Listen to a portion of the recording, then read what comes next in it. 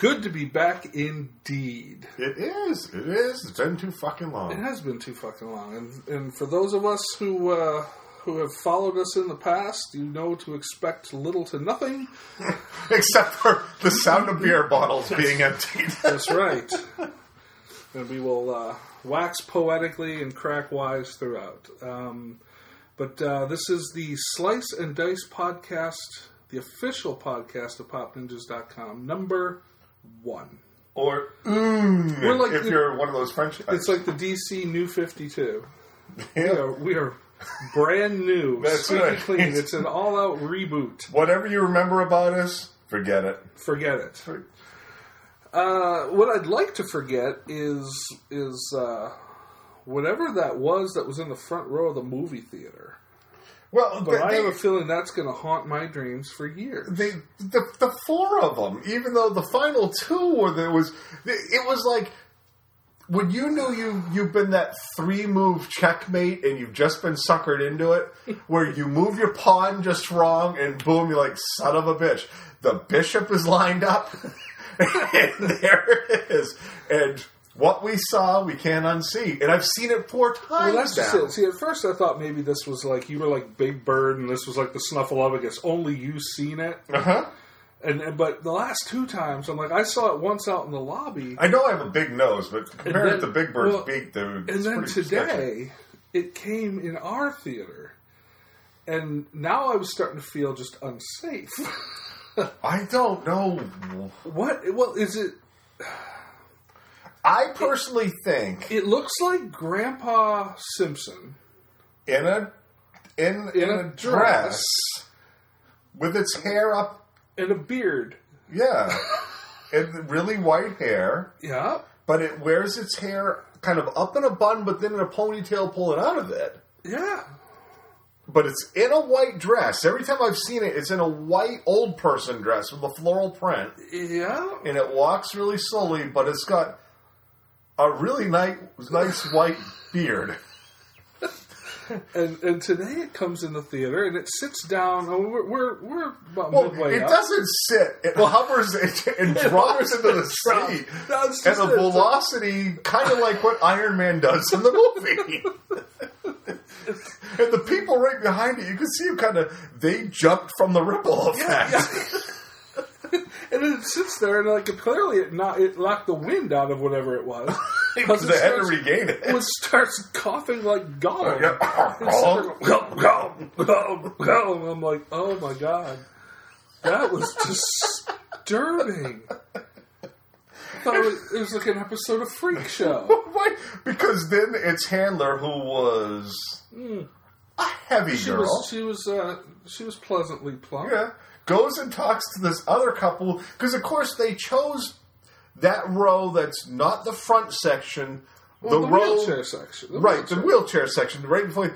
So, and there were another couple, apparently they knew, who came in and grabbed the other side of the wheelchair section, which was big, tall, Oriental dude in a wheelchair, and its handler, whatever that may be.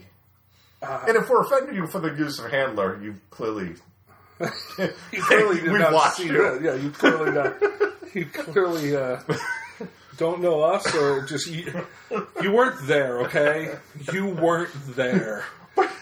So, and then what's funny is we're walking in, and there's this mom and her kid going to walk by, and mom was angry, and kid looked like little Jonathan Lipnicki or whatever his name was from Jerry Maguire, and she looks at us and says, Is this Iron Man really angry? Actually, no. This is the hallway leading to the theater to True. Iron Man. But yeah, I guess, yeah.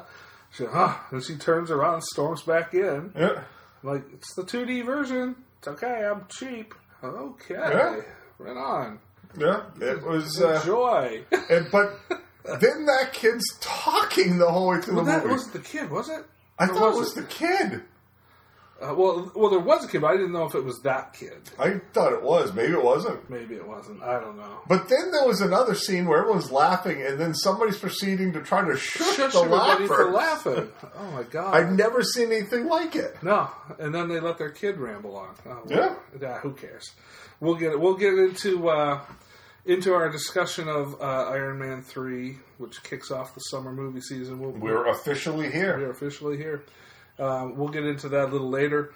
Got a little bit of news out there to discuss. Yeah, you know what really grinds my gears, Dan? What grinds your gears, Peter Griffin? What really grinds my gears is all this reality bullshit. Reality, we use that term loosely. That the dumbed down, idiotic, teenage, no responsibility set is just latching onto now. And I blame things like MTV for this bullshit, no VH1 and all that stuff that just feed you this mindless, useless, of benefit to no one crap on TV. And today's young people just suck it right up. Well, in effect, what they're doing is turning the talentless into celebrities for their lack of talent. It treats them like they have talent, and their talent is being talentless. Right. It's watching the train wreck. And you know, I should say that I'm not against every piece of it. I'm against the tabloid piece of it. I think that there's a market for shows like Top Chef or Face Off, where you're putting actual skills to a test in a competition. You're putting the skilled to a test of their own skills to see who can do it the best. Right. And as much of a train wreck as American Idol is, at least there's still some sort of talent competition involved there, where the end game is to find a talented person. But turning people like the Jersey Shore crew into celebrities is an atrocity. Kardashians. Yeah, Kardashians. That's great. So what we have is somebody who became a celebrity because she was sucking Ray J's dick, and she and mom helped release the tape, and boom. Right. Instant celebrity. And people worship these guys. Yes. It's horrible. It is horrible. And I want to throat punch anybody who actually follows this stuff religiously, and it's like, oh, Kim's this, or Kim's upset because she got fat with her pregnancy. Again, who fucking cares? Yes, I don't care. Why would you care? And it just irks me that people latch onto this bullshit. What I love about the whole thing too is not only are they latching on it, then there's this sudden backlash against Kanye because of it too. Look, they're all douchebags. Let them all hang out together and do whatever they're going to do. Yeah. I see it this way. I see it no different as dropping the chum in the water with a whole bunch of piranha and seeing what gets torn up. Right. It means nothing to me. Now all these people can go away. Absolutely. And I'm turning over a new lease. With our reboot and all this kind of stuff, I don't care who I fucking offend anymore. Oh, God, no. It's like, if you watch the Kardashians and the Jersey Shores and the one we're about to talk to, the was it the pregnant teen mom or whatever like that, you're part of the fucking problem. You're an idiot. Yep. Get off my freaking podcast if that offends you. My guess is they're not listening to us anyway. Probably because we've made it quite clear other times we've discussed things that we have no use for this type of person. You're an idiot. There's somebody that doesn't need to think about what they're watching. Grow up and get some freaking responsibilities, for crying out loud. You fucking assholes. Anyway, it brings us to this rant I want to go on about freaking teen mom Farrah Abraham. Who made her fame and fortune as being the pregnant, 16-year-old mom on MTV. Which only MTV will turn this into celebrity. Yeah. Look, I have no issue. I'm a white trash girl who got knocked up at 16. Right. I'm going to give me all sorts of money and watch me go through my drama. And I'm sure MTV's spin is we're showing how difficult it is for these people. Fuck you. No, you're not. You gave them a TV show. You're not showing them how difficult it is. Because you know bloody well the MTV zombie that watches your channel ain't seeing past the fact that, wow, they have their own show. Right. So, we have Teen Mom. Teen Mom, Farrah Abraham. Who's been a shit show since that show went away, too. Right. She's been busted for OUI. Oh, all sorts heroin, of right? She's mother of the fucking year. Oh, God, yeah. You know, she's going to be a great role model for whatever spawn she's bringing up. If I'm freaking Health and Human Services, I'd have taken that fucking kid away from her just for the bullshit she's gotten into since. But regardless, she's decided that she's been out of the freaking limelight a little too much, so she needs to gain her celebrity back by... I see what you did there. Yeah, you see what I did there? By making a porn video. Yep. Which, of course, and again, they're going to sort of cloud this over, or shadow this over with a...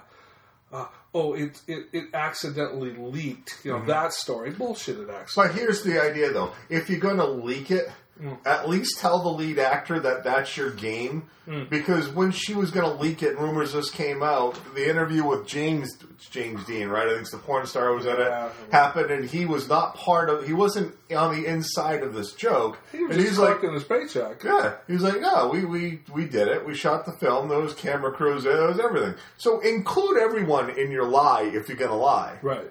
Instead of but in her defense, it wouldn't be the first person who's had success from their quote-unquote tape being leaked. Right. Again, we reference Kardashian. Yep. It's hard Paris for me to... Hilton. Right.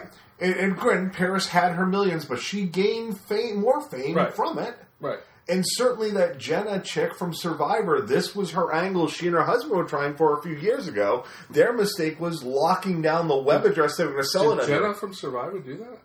Yeah. Oh, she was hot. The one from New Hampshire. She and her husband locked down the domain name a week prior and didn't cover their tracks. So they went through the whole bullshit about a videotape of our wedding night or something leaking. Oh, that's right. And then people are like, they traced the money trail and said, well, the domain for that's linked back to your personal accounts. Right. Story went away. That was that. The tape came out, but... this story's gone, essentially. Right. So anyway, this fucking cunt is... And that's what she is. I'm sorry. She's an absolute cunt. And her mom and all these other people that are freaking enabling it and gravy training off it are part of the freaking problem, too. And all of you should just freaking die of gonorrhea right now. Yeah. Well, and the whole story... Look. I'll say... I have no issue. I get that there are going to be some people that are going to get knocked up and they're going to turn to these kind of things. And far be it for me to trash this industry, which I will admit to personally enjoying to a certain extent. However, you just really need to watch the way you're going about it. For me, it's the entire angle this chick took. She was basically going to pass this over on everybody as a scam. A scam that netted her about $1 million from Vivid. Yeah. Yeah. Well, I don't blame the porn industry. Hell no. I don't even blame her. Mm-mm. I blame the idiots that freaking watch it. Right. Because that's the only reason she's getting an audience. No question. And getting money. She got $1 million. She got $1 million to make a... And how old is she now? 22, 23. 22, 23 years old. Made $1 million from a company for just sticking her ass in the air for an 8-hour shift. Mm-hmm. Making a movie because people want to see her do this because they worship her. Right. They worship the 16-year-old that got knocked up and made a drama queen of herself on MTV. Yep. No question. And the people that watch that, they're the problem here. Yep. Fuck them. Yep. You have no argument for me. And I love how creepy it is that she drug her father and her daughter to the Vivid. Especially when... Daddy must be proud. Yeah. I'm losing the name of the Vivid president right now, but even he made a comment that it's pretty unusual to see somebody bring their toddler or whatever into Vivid's corporate office.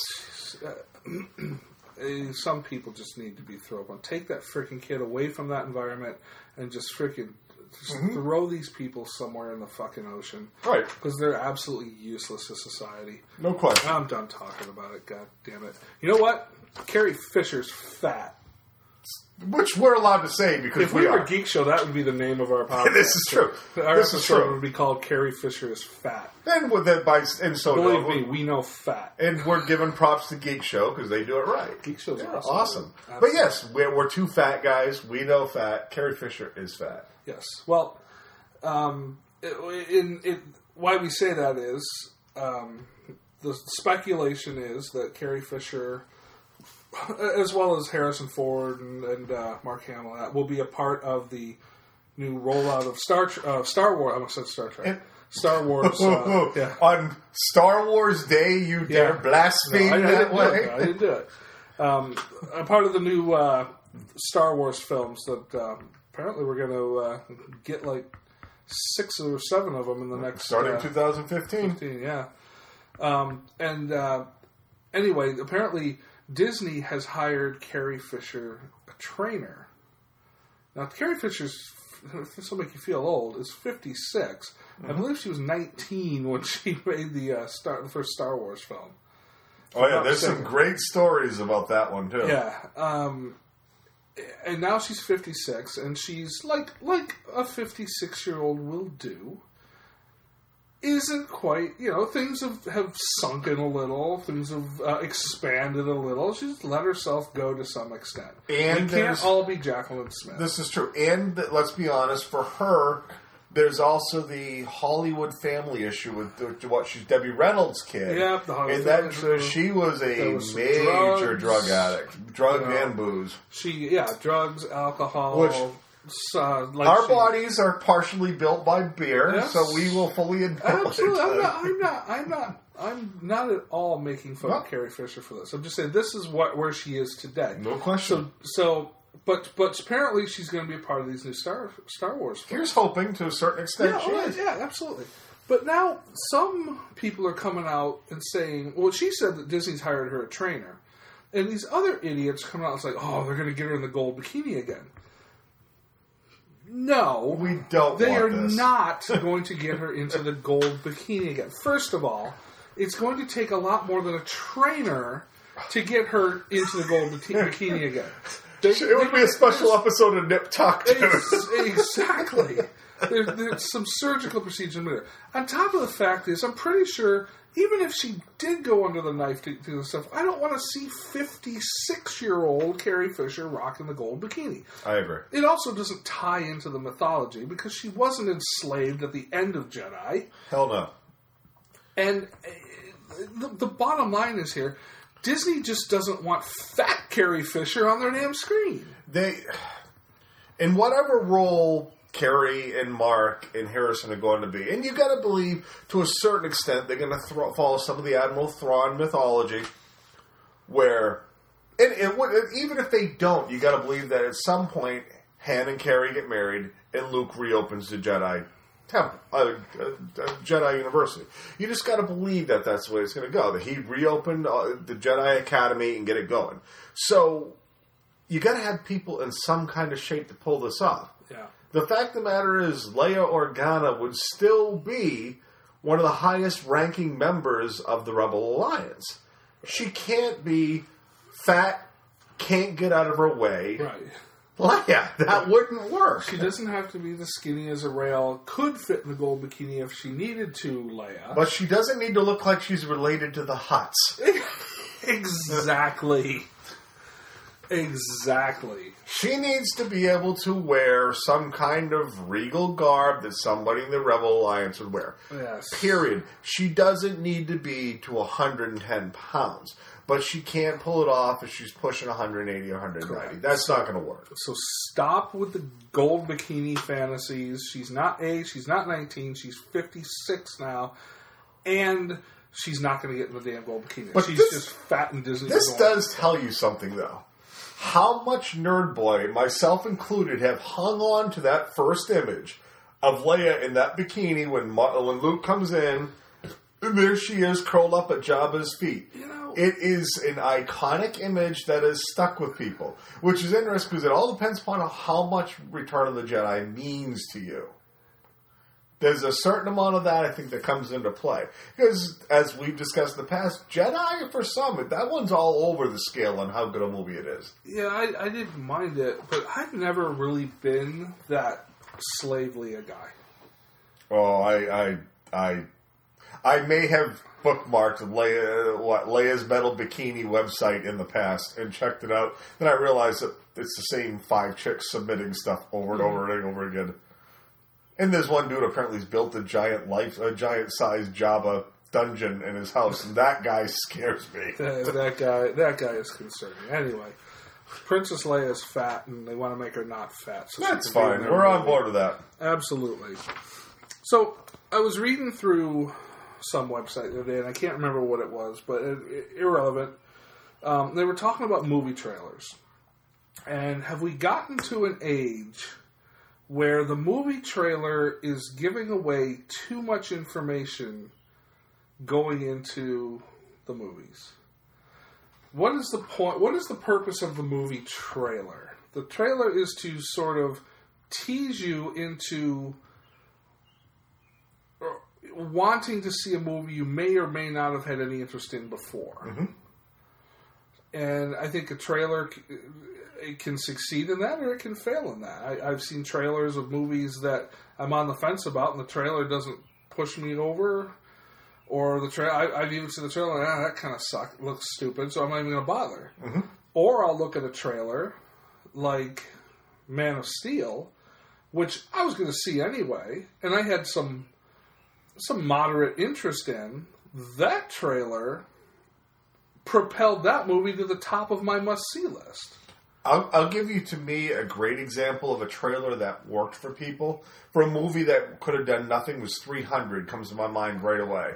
That movie got all of its backing, I should say all of its support from the audience, totally by the trailers that leaked. This movie wouldn't have done a hell of a lot, but that trailer was perfect. It gave you enough to give you an idea of what you were going to get, but didn't give you the story. Yeah. You knew you were going in to see some badass fights, a whole lot of carnage. That's what people are looking for. Period. Right. But it is an interesting argument because I'm sure you remember when the Hunger Games trailer first hit, the real one, and people were bitching that they didn't show anything from the games. Well, this new trailer, they didn't. Doesn't show it. Right. What they get to is the countdown. Right. And people are complaining that they're not getting enough. But how much is too frickin' much? Right. The whole point of a trailer, in my estimation, is to tease you to seeing the movie. They need to set the idea, give you some idea of what universe should be dropped in. That's it. And it's a fine line, because you look at something like The Hunger Games, which is a perfect example. You have a certain amount of people that are going to see this regardless, whether they see a trailer or not. They're going to see this. So for them, they don't necessarily need to see the games up there to make up their mind. Mm-hmm. They're going to go to this. Yep. But then you have that certain element of people who are like, okay, Hunger Games, it's going to be kids killing kids, stuff like that. I don't know if I'm on board. It sounds I didn't read the book and stuff like that. And you see a trailer like that, and you're like, where's the kids killing the kid? Where's the games? This just looks like a bunch of people, that are with weird colored hair and shit.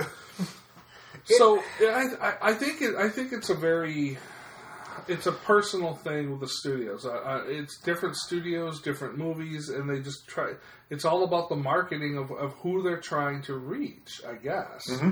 They know that they're going to make it. Hunger Games would have made a ton of bank whether they had ever put a trailer on or not. Yeah, there was so much hype for that movie. It's so much anticipation is a better word. Right. Hype. Was the hype machine active? Yes. But I'd argue it was as active from the fan base as it was from the studio, all because of the anticipation wanting to see it. Well, then you take like a smaller genre flick, like Cabin in the Woods. Mm-hmm. And now here's a movie without a trailer is probably only going to bring in people who are into the horror genre. I'd say you're talking 25 to 30 million tops. And, well, you did have Joss Whedon's name attached to it, and that's gonna prop you up to some degree, mm-hmm. but not as much. And then they give you the trailer, and the trailer certainly presents itself that there's more going on here. This isn't just a slasher horror flick out in a cabin. It's not just a rip-off of Evil Dead. Mm-hmm. There's something more intelligent at play here. But, and I understand why they have to do that, because even with Whedon's name attached to it, and Chris Hemsworth's name attached to it, if you don't do that, you still just look like an Evil Dead ripoff. Yep. And there's only a certain amount of people that are going to go to that. So you have to show something else is going on here. But by doing that, or at least the way they did that, it also sort of renders pieces of your movie anticlimactic when you go through it when it actually airs. And I'm referencing specifically the and this has been out long enough, so fuck you, spoilers. Well, the bird that flies into that force field and like zaps and falls to the thing. So that's the piece of the trailer that's telling you, okay, there's something more going on here. Right. But later on, when Thor decides the only way he can get out is to jump the ravine on his motorcycle, we already know because the trailer told us you're laughing he ain't going to make happens. it. Yeah, he's not going to make it because there's a force field here. So it totally devalued that piece of the movie. Right. So that's a catch-22, I think, for a studio. We have to show something. Which is interesting, too, with Cabin in the Woods, because if you want a trailer that gave you... It was one long WTF moment after the other. Mm. Because I remember we were both watching, and we knew, we were anticipating this film because we knew who was behind it. And we also knew the struggles they had in getting this goddamn thing out because of the whole MGM thing. Sure. And when we saw the first trailer, we're going, we don't know what the fuck any of this even is. Right.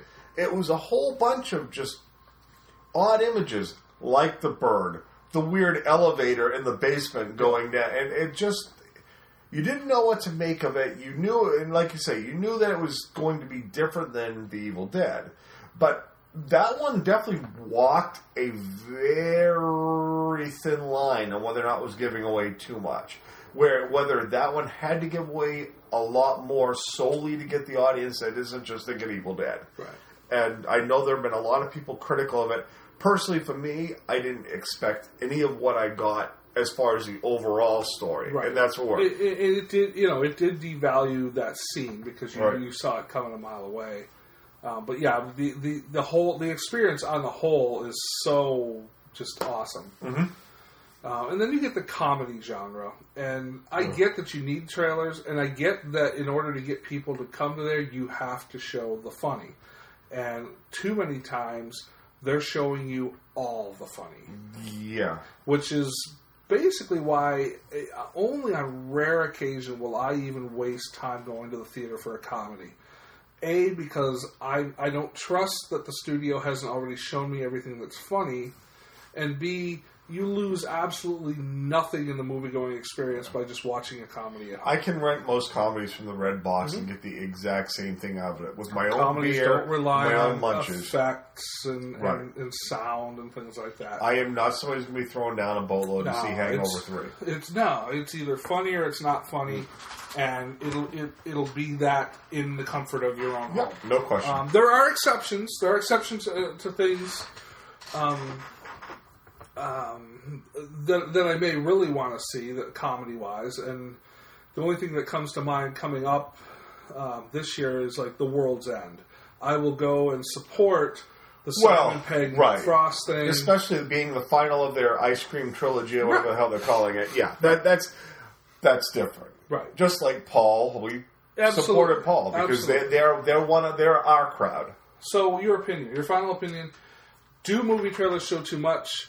Do they not show enough? Or is it really just... In my mind, it's just plain subjective. In my mind, for the most part, they do a damn good job. Certainly some movies are going to give away too much, but they need to sell tickets. I think that the problem they've got right now is the costs of producing a movie have gotten so large, they need to give you more than they used to. Right. And that, I think, is where we're at with Hollywood. I don't feel they give away too much. Certainly some movies they have, but it's not. Well, what's interesting is that most of the people that bitch about that are the people who are going to this movie anyway. Right. So why are you even bothering with a trailer? If you don't want to if you feel like you're being spoiled by seeing these trailers, don't watch the trailers. Right. If you feel like if you're a Trek geek, but you're pissed off because the Star Trek trailer, you think it showed you too much, why did you even watch the trailer? Mm-hmm. You're going anyway. You're not looking at the trailer to sway you in one way or the direction or another, whether you want to go to the site. You're going. I agree so completely. Go in blind. Right. Me, I personally love trailers. And too. if I get a few giveaways, then that's my own fault. I'm not going to stop watching trailers. Right. And so many times trailers, what you see is out of context. To me, today's movie is a perfect example of a trailer that took things totally out of context. Well, not so much context, but was it out of context or was it just brilliant marketing? Was this a pull the wool over your eyes? That's actually or not. But either way, that's excellent use of a trailer. Absolutely, and we'll get into that then. So I'm on board with you pretty much here. It's like each thing is individual. I like trailers. I don't want to be spoiled on a major level, but I like watching. Yeah, don't give me the final reveal. Don't give me what I think is probably the last 5 minutes of the movie. Right. But give me enough that especially if it's a brand new quote-unquote franchise, a brand new idea, give me enough that I have a reason to go see it. Like I said, the newest Man of Steel trailer is just, it's one of the best trailers I've ever seen. And I agree with you, which is interesting because I can't stand the Superman character. But we saw the old trailer today, and even that is I'm good. Like, holy God. Just the details they had, like showing the swirling of the dust before he takes off. Different things like that, which they've never gotten into in the franchise. That's excellent use of a trailer. Yeah. You're giving us something with the character we haven't had before, and you're showing us the technological advances we have in film today that can give us more to the character. Right. And you put that with the right music and all that kind of stuff, then that's perfect. The kind of thing. And use just the right catchphrases, just the right lines. Get the nerd boner big time. And it's like I said, I was going to see this movie. I had a passing interest in it. Iron Man 3 and Star Trek were way up on my list. So those are the two I need to see. This last Man of Steel trailer jumped that movie to the top of my I need to see this list. I completely agree with you. So, there you go. So, this is a strange story.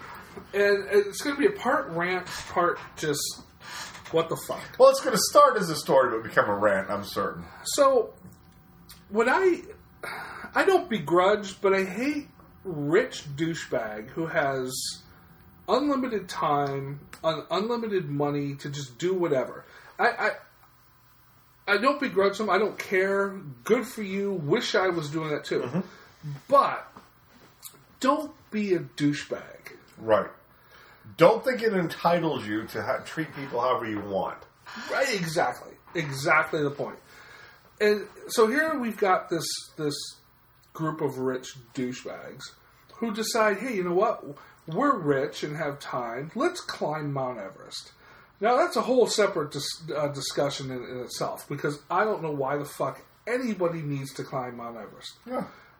Don't give me this bullshit. Well, because it's there. It's there. It's a fucking mountain. Mm-hmm. It's the biggest mountain in the goddamn world. Why do you need to climb it? What did you gain by climbing it? And what did you put at risk by trying? Right. Nothing pisses me off more is when somebody who does some sort of extreme sport, or like bungee jumping, or mountain climbing, or even I don't know, Evel Knievel back in the day when he'd get in a rocket powered car and jump the Snake River Canyon. If you die doing that, do not spend 1 ounce of breath telling me how it's tragic that you died. Well, I'm assuming you mean his fans. Well, his family. Yeah, his fans. Oh, it's so tragic. He lost his life. No, it's not. It's not tragic. What the fuck are you doing on It's Darwinism. It's like the rednecks that are playing pass with a rattlesnake and they get bit and one of them dies. And you go, it's horrible. No, it's not. No, it's not. The only tragic part is if somebody kills the goddamn snake at that point. Because as far as I'm concerned, it's now a hero. It took one of those douchebags out. Yeah, exactly. It astounds me how many people think. It's like, what the hell was it? It was somebody mountain climbing, and I'm not talking like the Mount Everest expedition stuff. I'm one of those dudes that like climbs the rock faces with just a piece of thread and a water bottle, and then he falls 9,000 feet to his death. It's like, oh, he died what he loved, but it's so tragic. What? You know what? If you were meant to get up there, there would have been a fucking elevator. Right. Okay? There's no reason for you to have gone up there. And you know what? If you want to take that risk, fine. Mm-hmm. Don't care. Don't insult me with it's tragic. And don't have to put other people, the rescuers' lives in danger to go fish your fucking ass. And that's where I was going to go. And don't your family complain when they get hit with the bill for coming to get your dead ass either. These douchebags who, years ago, we were having a hurricane or something come in, and the douchebags were in Maine, L.L. Bean family, and it was a kid related to the Bean family decided to go windsurfing in it. And it cost thousands and thousands and thousands of dollars to save his ass as he was being hauled out to sea in the heavy current and everything. And they basically begged to not get charged with this. And people are going, tough shit. And that's the way it should be. You do something this stupid, then you deserve the bill. Whatever it is. You get whatever's coming to you. Whether or not it's from the rescuers or the Sherpas that are trying to help you. Good segue. Thank you. So we got these rich assholes. I think they were Europeans. I don't know. They were Italian and French, I want to say. Ah, well, there you go. So they stink. Wow. We just lost the French demographic. Well, I didn't mean that. As French, they stink. After hiking for 4 days, they'd stink, right? Yeah. What's the matter with you? Your mother. Your mother. No, your mother. Mi mama. I'm referencing Spice World. You know that. Yeah, we have that. Yes, we do. Anyway, these Euro douchebags are climbing Mount Everest, and they've got this party of Sherpas. I don't know what the fuck a Sherpa is. I just picture them like little... Isn't it one of the things they say in Team America? Sherpa. Sherpa. Oh, Durka, Mohammed. But they help... They assist the parties going up the mountain.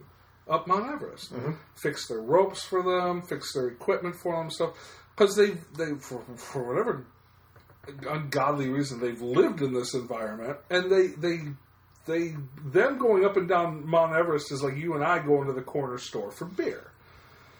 Which another aside, I gotta go off on a tangent here. It's like, why is Sir Edmund Hillary given all this credit for being the first guy to climb Everest when these Sherpa dudes have been doing it all for years? Centuries. Yeah, I've never understood this. What is it? Why aren't the Sherpas getting any credit whatsoever? No shit. I don't know. This is another reason why people sometimes hate our hemisphere, isn't it? Because we're taking credit for things that they're like, yeah, okay, we've lived on the side of that mountain forever. We go up there. Shit, that's where we got our milk from every now and then. We got goats up there we milk on a daily basis. We have a Starbucks. That's right. Because Starbucks run to the top of Everest every day. Anyway, these douchebags, and what was it? Help me remember here. How the whole thing came about? Yeah, well, the Euros, they got into some sort of argument. Right. And I want to say it was because the Sherpas said something about we should... help me out here. Well, the Sherpas are trying to instruct them on basically how to survive. How to not die. Right. And the Europeans basically thought that because they had the money and they were from the civilized part of the world, they knew better. We know and they better. were going to trot forward. Right. Even though the Sherpas were saying, if we do that, we'll die. Right. And so it actually came to physical blows. As things do. At the side of freaking Mount Everest, these Euro douches are physically fighting the Sherpa. And throwing snowballs and shit. Oh, whatever they're doing. I don't know. Don't eat the yellow snow, though. But yeah, and so apparently there's like some sort of like, I don't know, Sherpa Academy or something like this. And these douchebags called and complained about their Sherpas. The guys that are keeping you alive. Right. Fixing your shit because you're the rich asshole who has no clue what he's doing on this mountain. And these people deal with it on a daily basis. And they're making these Sherpas, we apologize, it'll never happen again, and making these guys apologize to the assholes. Oh, fuck no. I become a Sherpa fan, dude. Absolutely. I'm the biggest Sherpa supporter in the world. I hope these Euro assholes freaking die on that mountain. So do I. I hope they die. And here's what the Sherpa should have done. Then you go on without us. Yeah. Rock on, buddies. Absolutely. We will keep this camp nice until tomorrow. If you need to retreat, the fire will be going, the heater's going. Yeah. But your asses are on your own if you're going up further at this point. No shit. Dude, I got nothing for it. Fucking assholes. Speaking of fucking assholes, we're going to come back in a minute and we're going to talk about our douche of the week. Oh, and it's a douche and a half. Here goes. Start with obvious. Excuse me, is that your nose or did a bus park on your face? True, when you were born, the doctor turned around and slapped your mother? If I had a dog with a face like yours, I'd shave his ass and teach him to walk backwards. What'd you say? I'll use small words that you'll be sure to understand, you warthog-faced buffoon. You pompous, stuck-up, snot-nosed, English, giant, twerp, scumbag, fuck-faced, dickhead, asshole! You stuck-up, half-witted, scruffy-looking nerve herder! You clinking, clanking, clattering collection of colliginous junk! You shit-kicking, stinky horseman-horse-smelling motherfucker, you! You dirt-eating piece of slime! You scum-sucking pig! You son of a motherless goat! How art thou, thou globby bottle of cheap, stinking chip oil? You eunuch jelly thou? No business born insecure junkyard motherfucker! You're a fucking secretary. Fuck you! Yeah, that's my message to you. Fuck you and kiss my ass. You're an emotional fucking cripple. Your soul is dog shit. Every single fucking thing about you is ugly. You are physically repulsive, intellectually retarded, vulgar, insensitive, selfish, stupid. You have no taste, a lousy sense of humor, and you smell. I don't like your jerk-off name.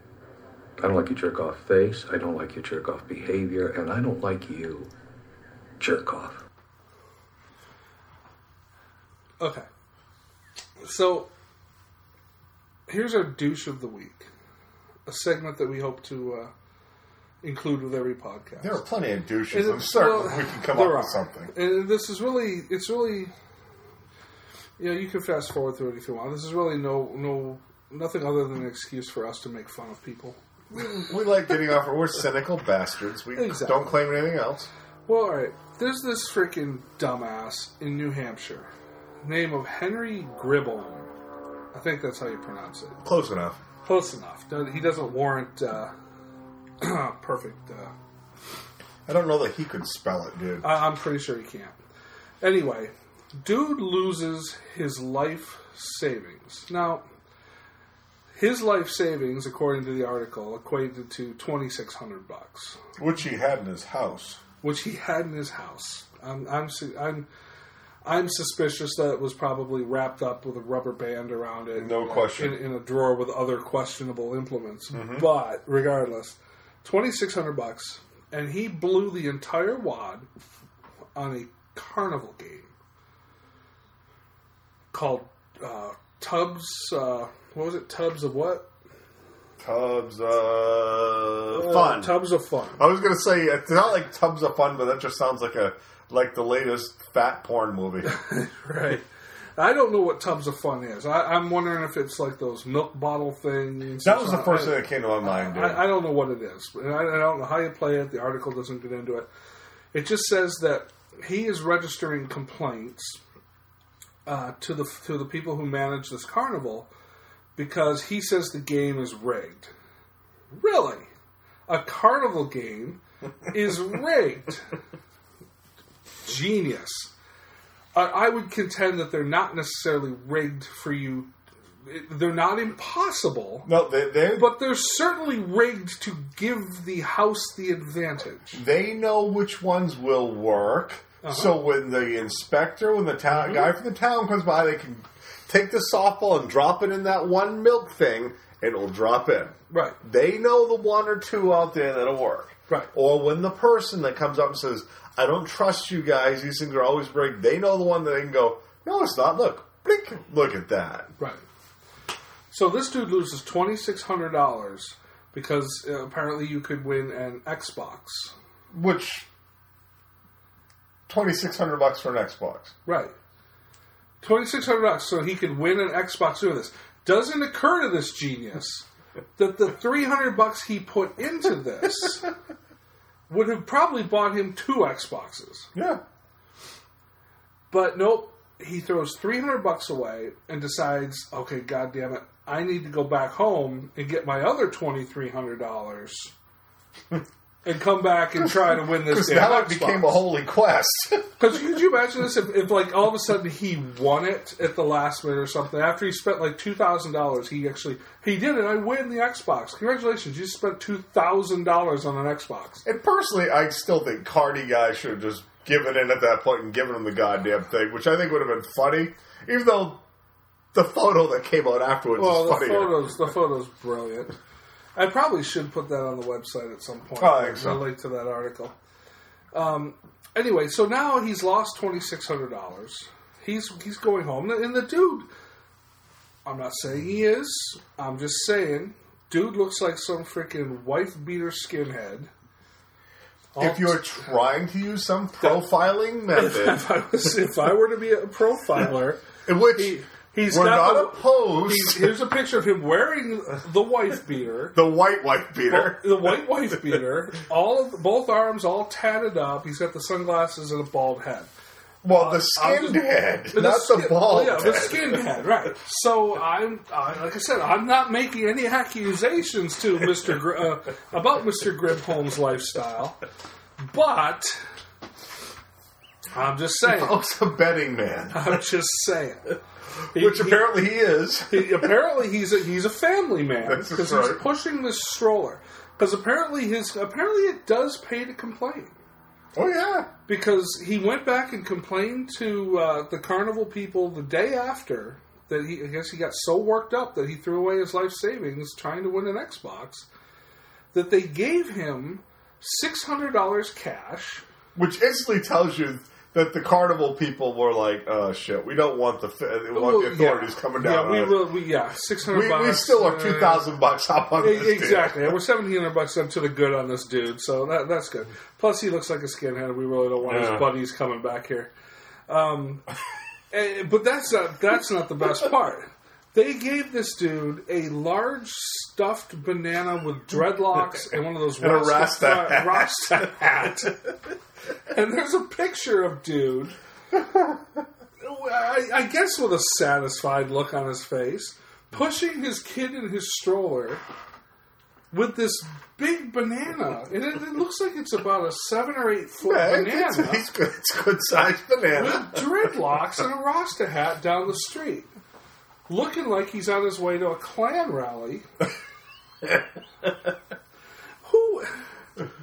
Dude, well, let's just talk about the banana for a second. Okay. And, or you've worked at an amusement park. You worked at Disney, who's not really into the whole carnival game thing. That's like, but you go to a Six Flags, and you'll always see those dudes that spend the entire day at the Midway, so they can win that 6 foot tall stuffed animal and carry the fucking thing around all day. Right. What's the point?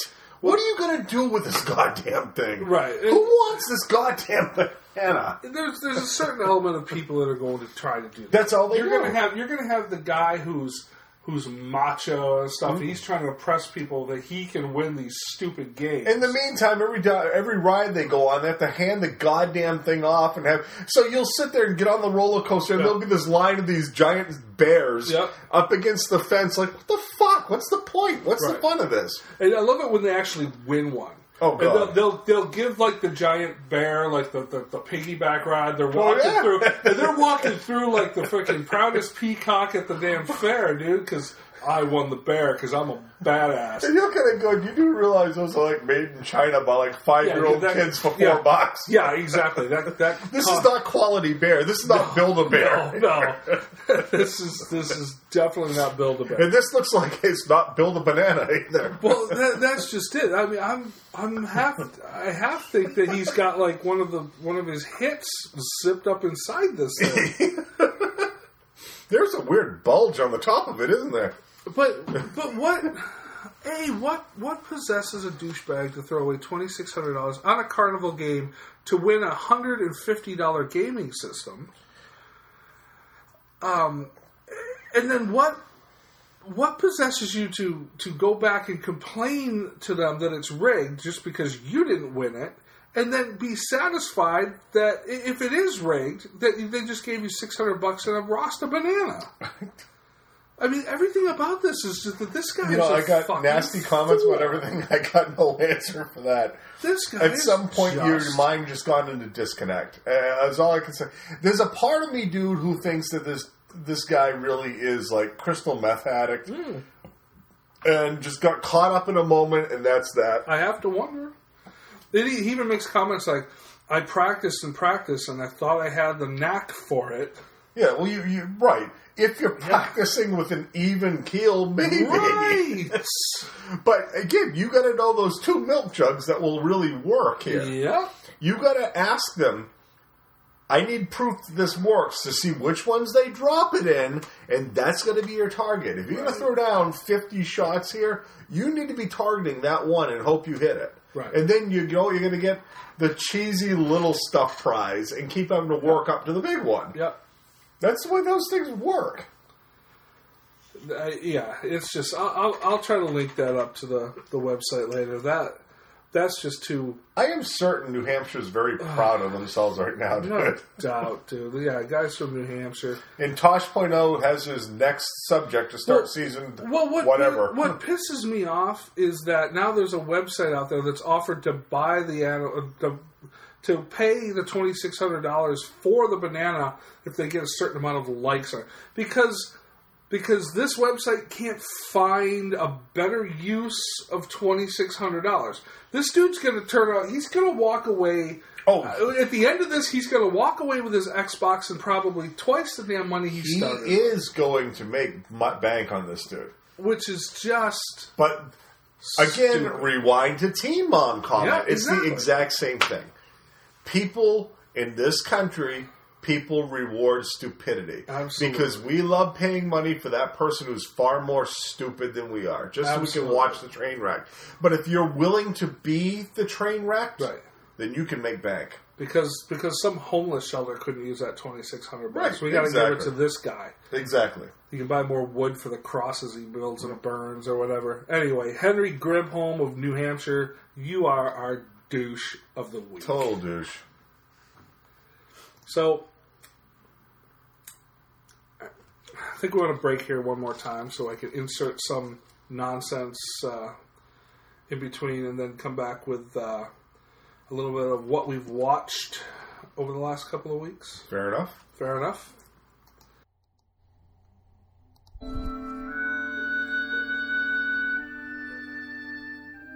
Come on, Annie. Let's go to the movies. Let's go see the stars.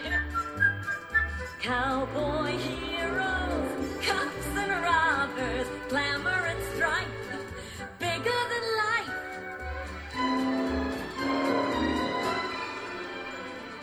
Sitting in the darkness, what a world to see. Let's go to the movies, Annie, wait and see. All right, so we've watched. We've only watched a couple things that we want to bring up. One that we both watched. And it was a documentary. We're called Spice World. Oh wait, no.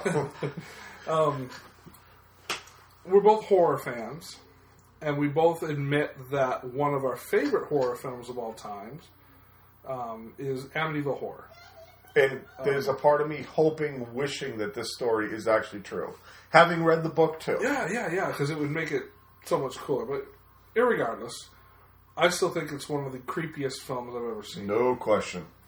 So I was excited when I had actually heard about this documentary coming up. It's called My Amityville Horror. Mm-hmm. And I can't remember the documentary filmmaker's name, but it was basically a sit-down session with Daniel Lutz, who was the young son of the Lutz family who allegedly lived through the Amityville ordeal. Right. So what I was hoping for was a sit-down and a blow-by-blow account of what it was like, of what happened in the house. And you know what? And when I first sat down, when I first heard about it, I didn't even really care if he was sitting down to debunk the stuff or to validate the stuff. Open a door to it, though, in some way. Right. I want, either make this about about how fucked up and scary of a situation this was, or open this up to debunking the whole thing. Mm-hmm. Make it one or the other. And you don't get either. No, this movie. Here's what I got: Daniel Lutz is angry at his stepdad. Mm-hmm. That's what I got. There was literally maybe a 5-minute discussion of anything that really happened. Right. Oh, there's one other thing I got. Daniel Lutz needs anger management and needs to follow these classes deeply. Yeah. Because he's a douchebag. He is a douchebag. That's what I got. Yeah. And that is his stepfather. George Lutz was the fathers. George and Kathy Lutz were the parents. In the movie, it was James Brolin and Margot Kidder. And then they had I guess he has 3 kids in real life, but I don't remember 2 in the movie. But it may be that even in the movie, maybe there was a baby that I'm not remembering now. Yeah, I don't remember. But anyway, George was the stepfather to these kids. And yeah, Daniel Lutz despised this guy. Well, he claims that George was into the occult. Demonic occult. Yep. That's his entire book collection was based on it. Right. And that basically George ruled with the lash.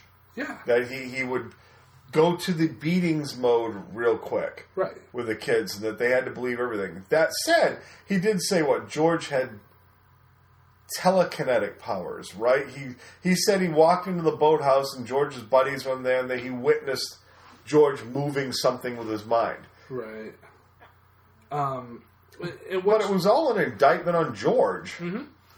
And what you get is basically an hour and a half of him complaining about George being a douchebag stepfather, sprinkled in with accounts of things that allegedly happened, but they're taken verbatim from the movie. Right. And I don't know if that makes the movie a good adaptation of what allegedly happened, or Daniel Lutz has seen the movie so many times that that's just what he's referencing when he calls this stuff. Or option 3, that he knows enough other people have, he's trying to make a buck off of it because it'll instantly trigger something in their mind. I think that. And the fact that the other 2 siblings wanted nothing to do with this report, nothing to do with this documentary, tells me that they just know he's an idiot too. Right.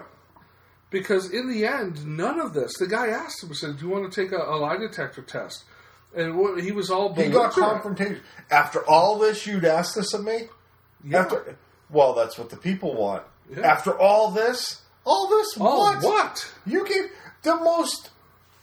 This movie had that scene where they go and visit, some old lady that knew them at some point? Yeah. With the roosters and the cages in her kitchen? Yeah. And she was basically she'd found God and they spun it into some Christianity thing. Mm-hmm. But it still was so not connected to anything to do with what people be coming to this movie for. Right. It was more like his own release by finding this woman. And I'm still not entirely certain who this fucking person was. Right.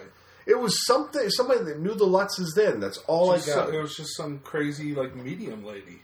But I got nothing. At that point, she'd found God, so apparently she's not even medium lady anymore. Right. She's just crazy chick with roosters and cages in her kitchen. This thing added...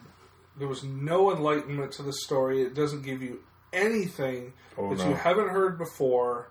And it's just this douchebag who's just sitting there and bad-mouthing his family, and bad-mouthing his stepfather, and every once in a while throwing in a little tidbit of something that he thinks you want to hear about his experience in the house. And that's it. No, I agree. I don't recommend this to anybody. Even if you're an Amityville horror fan, don't waste your time. I would argue if you're an Amityville horror fan, even more reason to avoid it. Yeah. Because you're not going to get any answers that you were hoping for. And whether or not you're looking for acknowledgement that it was real or some kind of argument that it never was real, that this was just a money grab. You won't get anything out of this. No. Absolutely nothing. The use of Amityville in the title was solely to connect Lutz to it. Yeah. That's it. And it was just poorly constructed. It was poorly shot. It was just terrible. It's literally unwatchable. Unwatchable. I'm not going to give a rating to a documentary, but if I had to, I'd pretty much give it a 0. Yeah, I'd say maybe a half a point, just because there's a little bit of like footage from inside the house back in the day. Again, there was about a 5-minute period where we're like, okay, we're starting to go somewhere. Maybe we're going to get something. Then it just boom. And it's like, George, goddamn him, and freaking A, dude, shut up. Anyway, I saw Lords of Salem. Horror. You saw Lords of Salem. Something we both have wanted to see badly. Rob Zombie's Lords of Salem. Because Lord knows we aren't going to get that here. Not up here. If you're a zombie fan and you're familiar with the Halloween movies, you may... Halloween 1 and Halloween 2, I think, need to be viewed separately. House of a Thousand Corpses is what it is. Apparently it took many years to get that released, and I like House of a Thousand Corpses. Devil's Rejects, to me, is actually a great road horror movie. Well, it's not horror. Road thriller, gore thriller, I guess. Certainly he has created his own brand of white trash, redneck horror. It's very gritty, very grainy. Lords of Salem is none of these things. Lords of Salem, at a high level, is basically about a DJ in Salem, a female DJ, who apparently has some connection to the Salem witch trials of years past, obviously, 1600s. But the connection comes in the form of an album that's dropped off in her studio from the Lords. And they play it, she and the other two DJs, and it's just the same music over and over again that apparently is the music that the Lords played during their satanic rites. The movie itself, it's different in that it doesn't have that gritty, grainy feel that Zombie throws in. Musically, it's everything you'd expect from a zombie film musically. He does an incredible job musically with it. And certainly he was trying to do something different. He's already announced and made it clear, and has been on other podcasts and whatever, that his next movie is going to be a hockey film about the bad news years of an offshoot hockey league around a Philadelphia team. Back in the days where literally people would be arrested for the fights on the ice and whatnot. That's his next movie. This movie certainly feels every bit the pass-through to get from the white trash gore horror to that. The problem with this film is it doesn't really end, and it doesn't feel satisfying during. It's visually, there's so much going on, but in the end, I don't know that you get anything out of it. It just ends, and you'll literally sit there staring at the screen as the credits going up saying, I really don't know what I've watched. I made the reference to you earlier that it felt like Zombie doing a Clockwork Orange film. And again, the imagery is a lot like that. There's just random shots. I reference, there's a shot of Sherry Moon Zombie, who plays the DJ, and I get he's Cass's wife, and I like Sherry Moon. She's not horrible in this. She's not a great actress. She is what she is. But there's this weird shot of her in her bed when she's in the throes of whatever trance is coming over her from the music taking over. And this weird demon Ewok midget thing comes and ambles up next to her and stares at her, and the screen goes orange all around it like this fire, but it's just an orange. The music becomes dark, end of scene. And it's a whole lot of imagery like that where you go, I don't know what the fuck is going on. End movie, and you're done. Visually, it's a great movie. Story-wise, I don't really know what's here. And there's also some things that I struggle with.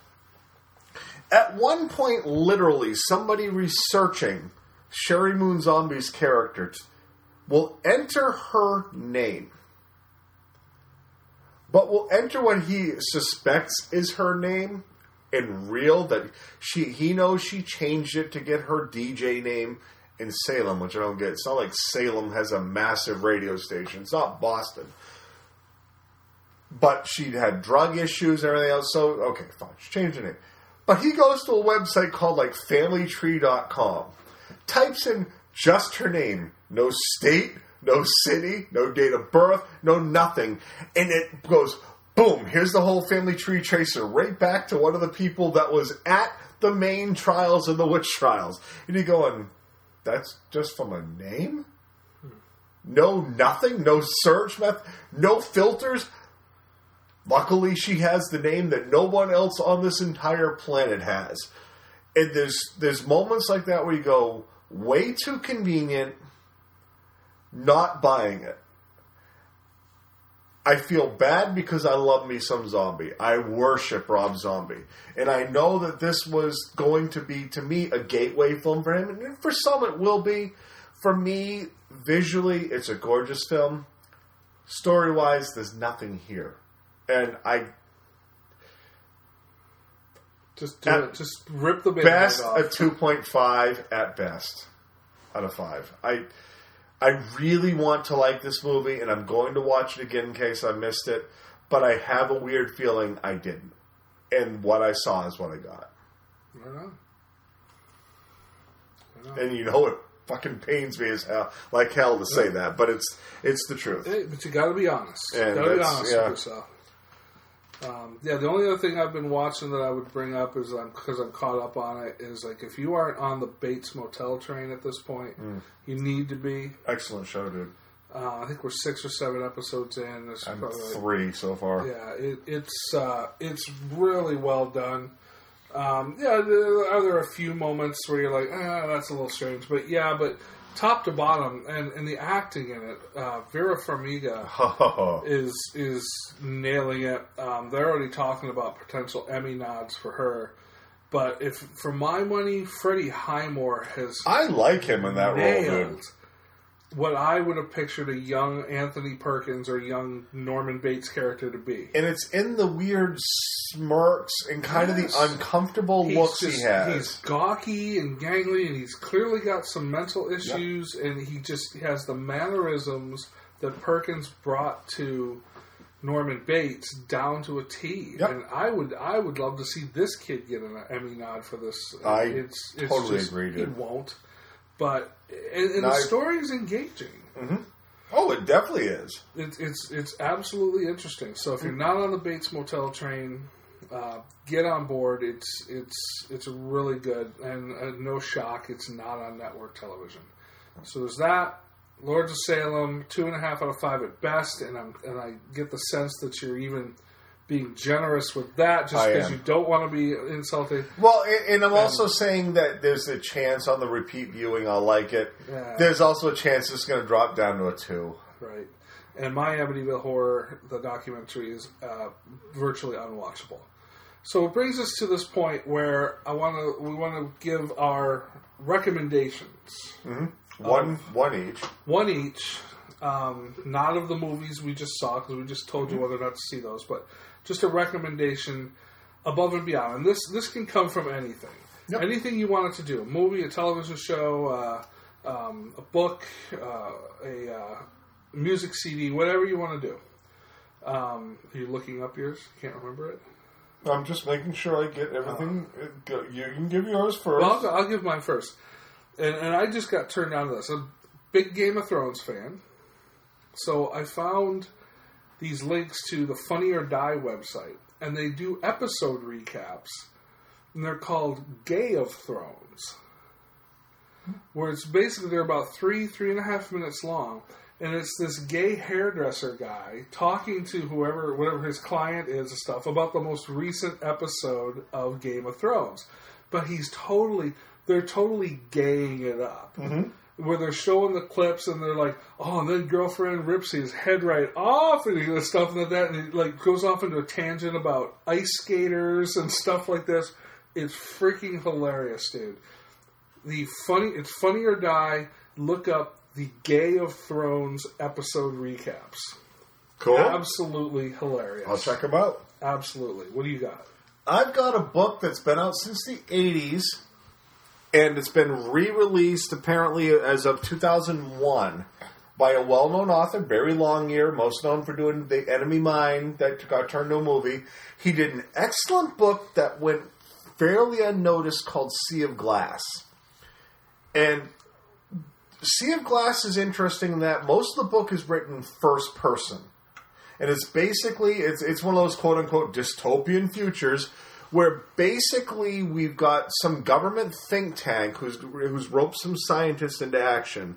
And that scientist basically believes that we're getting into overpopulation. They've regulated everything down. So people aren't allowed to have kids unless they have a certain amount of salary coming into the family. You got to apply for licensing and everything else, and this kid is born illegally.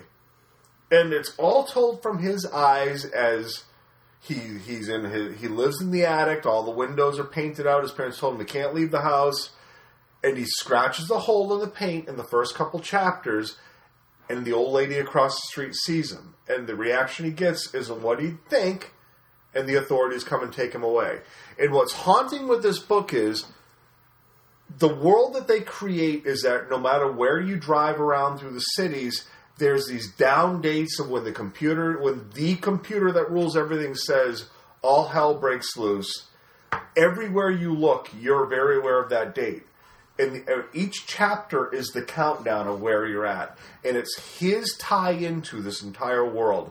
It's a brilliant, brilliant book, again, that went largely unnoticed. And the fact that it's told first person for a good 300 pages drops you right in at his eye level at every gritty detail he sees as he's hauled away to the work camps where all the illegal kids are, where they're just cast-offs, basically being raised to just be the people working the fields, tortured, raped, whatever, because they don't have any status. I highly recommend the book. What was the name of it again? Barry Longyear's Sea of Glass. Okay. Brilliant read. Right on. So there you go. Barry Longyear's Sea of Glass and Funny or Die's Gay of Thrones episode. Which I'm checking out apparently when I get home. They're hilarious. And they're like I said, they're 3 minutes long, and there's only like 6 of them out there. So. Cool. All right, so we'll go back in a minute with a top 5.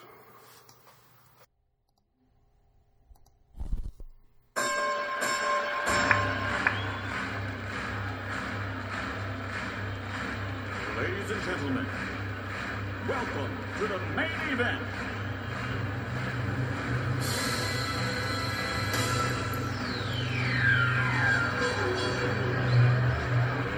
Let's get ready to rumble!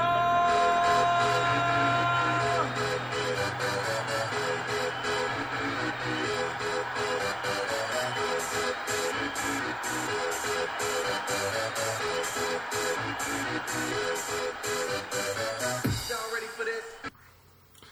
So summer movie season has begun in earnest. It has.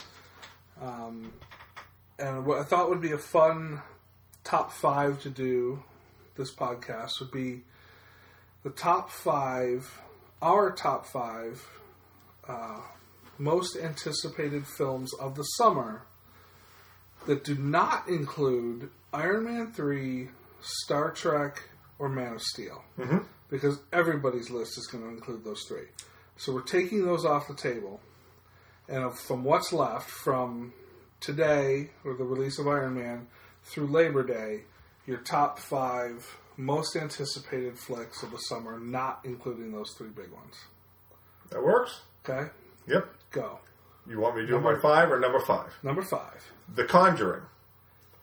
With Patrick Wilson, Vera Farmiga. I'm in. Does Bates Motel have anything to do with the Vera Farmiga thing here? At least she has to do it. She has something to do with the fact that I know who she is, and we have Night Owl in the movie too. But it sounds like, again, it's an apparition-based horror movie, which is right up my alley. Yep. Weird time of year to release it. I hate it. That's a whole other episode Right. topic. But doesn't mean I'm any less intrigued to see it. I'm going to be very curious to see what they have. What trailers I've seen, trailer I've seen looks fascinating. I'm definitely excited to see this movie. When does that release? I want to say mid-July. It's either mid-June, mid-July. Okay. It's one of those that's not going to get a whole lot of wide release. We'll get it up here, but it's not going to be a big summer movie by any stretch. No. Have you seen Up in the Air? The George Clooney flick? I've not seen all of it. I've seen some of it. Vera Farmiga and Anna Kendrick. Yes, I know. 2 great tastes that go great together. And Clooney has them both on the screen with him. That Jesus. lucky son of a bitch. But if we looked like Clooney, we could too. I suppose. We do not. We look more like Rosemary Name Clooney. somebody that comes off cooler at times than George Clooney. George Clooney is pretty freaking cool. Right. Until he gets on his douchey liberalism shit. Yeah, but he's entitled. Yeah, whatever. Kind of. Your 5th. My 5th. My 5th is a movie 9 years in the making. It's the 3rd part of a. Oh, I know where you're going. Now, what would be a trilogy, but there's no reason to think that this is going to be the end of the story. Mm-hmm. And it's Before Midnight, the Richard Linklater's Before Midnight, which is a continuation of the. Well, to be honest, a love story between Ethan Hawke and Julie Delpy. Characters whose name escapes me. Anyway, but 18 years ago, it started out where there was these 2 young people who met on a train and spent a day together, just sort of talking. And I'm fascinated when a director can build an interesting story, an intrigue, and stuff like that. And really, all they've done is filmed 2 people talking. Mm-hmm. Now, their setting has changed. They walk through the city. They go into cafes, or they ride a train, or they ride a boat through the thing. But all they're doing, essentially, is talking. So 9 years after that, and that was before Sunset, I think was the first one. I can't remember. It was before Sunset and before Sunrise. And I want to say before Sunset was the first. But it was like in 1995, 96, whatever. 9 years later, he made a follow-up to it called Before Sunset, I think. And it revisits these exact same characters just 9 years later in their lives. They leave off the first movie with... Before Sunrise, Before Sunset was 2004. Okay, so 2004, so it was 1995 was the first one. So you pick up, you leave that with like, we'll meet you back here in 6 months. That's how Before Sunrise ends, the first movie. So you pick up 9 years later, and then you learn what happened to them after, what happened 6 months later, if or they did or didn't meet up and stuff. But they meet up again, they come together, and you now explore them at this point in their life. And it's the same thing. It's them just getting back together, rekindling, talking and stuff. And it ends, and now 9 years later, in 2013, Before Midnight is going to explore the next chapter of their lives together. And it's just so well written. Just these two people talking, and both of these guys, and I'm not a big Ethan Hawke guy, I think he's okay. Julie Delpy, I don't even know her work outside of this franchise. The name's familiar, but I can't figure French out why. actress, so I'm sure she's been in some French stuff. But very intriguing stuff.